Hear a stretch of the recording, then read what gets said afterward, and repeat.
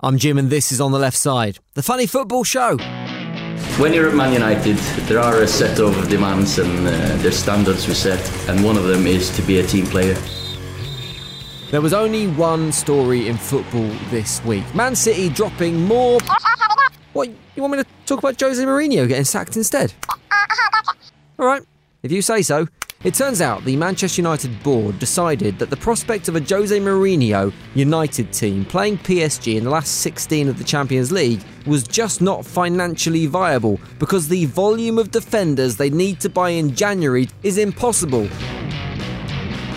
Instead, they decided that the much more cost-effective plan would be to throw Jose 20 million quid and send him on his way.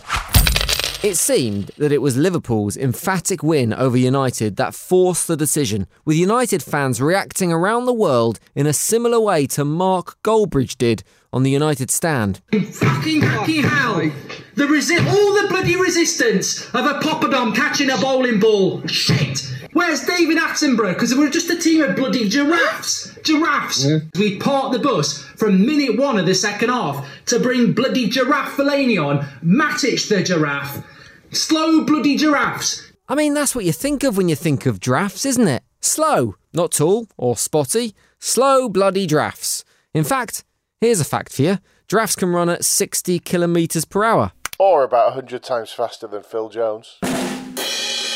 So, on Tuesday morning, just before 10 a.m, the news that everyone predicted, but no one expected, broke. That the special one had become the special gone, and he'd been sacked by Manchester United with a fairly unceremonious tweet that read, Manchester United has announced that Jose Mourinho has left the club.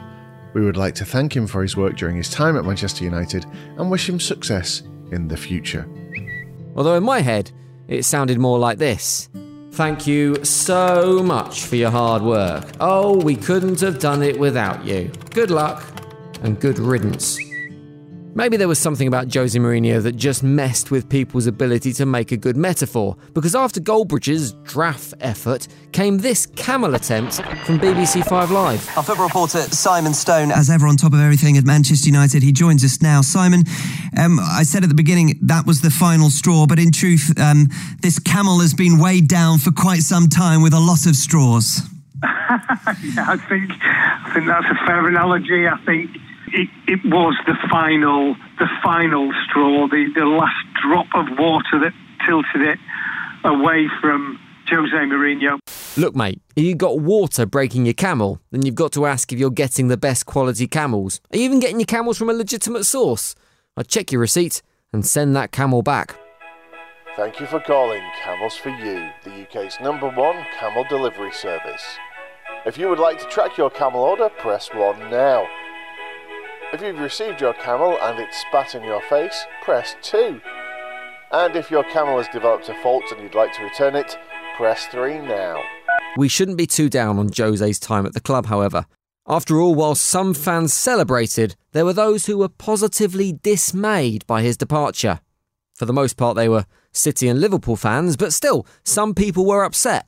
Although as soon as he had gone, the question arose, what would Jose do next? Not because anyone expected him to jump back into a job immediately, but because brands up and down the country saw this as an opportunity to jump on the Zeitgeist bandwagon and do some comedy social media posts, including Pizza Hut, who tweeted, Hi at Man United, we've received a CV from Mr. J. Mourinho. He's applied for a job as a pizza chef. Can you send through a reference?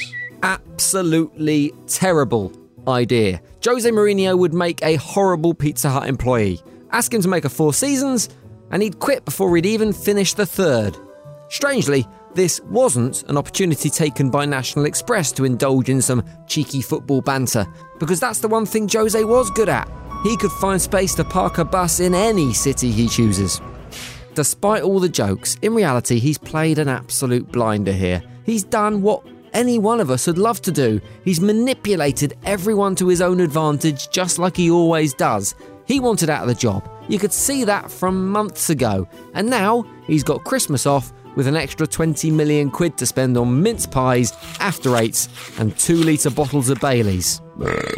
And by the way, if you're wondering, at today's prices, that equates to around 700 tonnes of mince pies and Baileys, which is even enough to keep Sam Allardyce busy if he pops over for a festive tipple. Allardyce himself, of course, became an instant meme online as rival fans suggested the next United boss, along with the usual suspects of Alan Pardew, Arsene Wenger, and King of the Jungle Harry Redknapp. The latter, of course, which couldn't be further away from the recent criteria of being a United manager.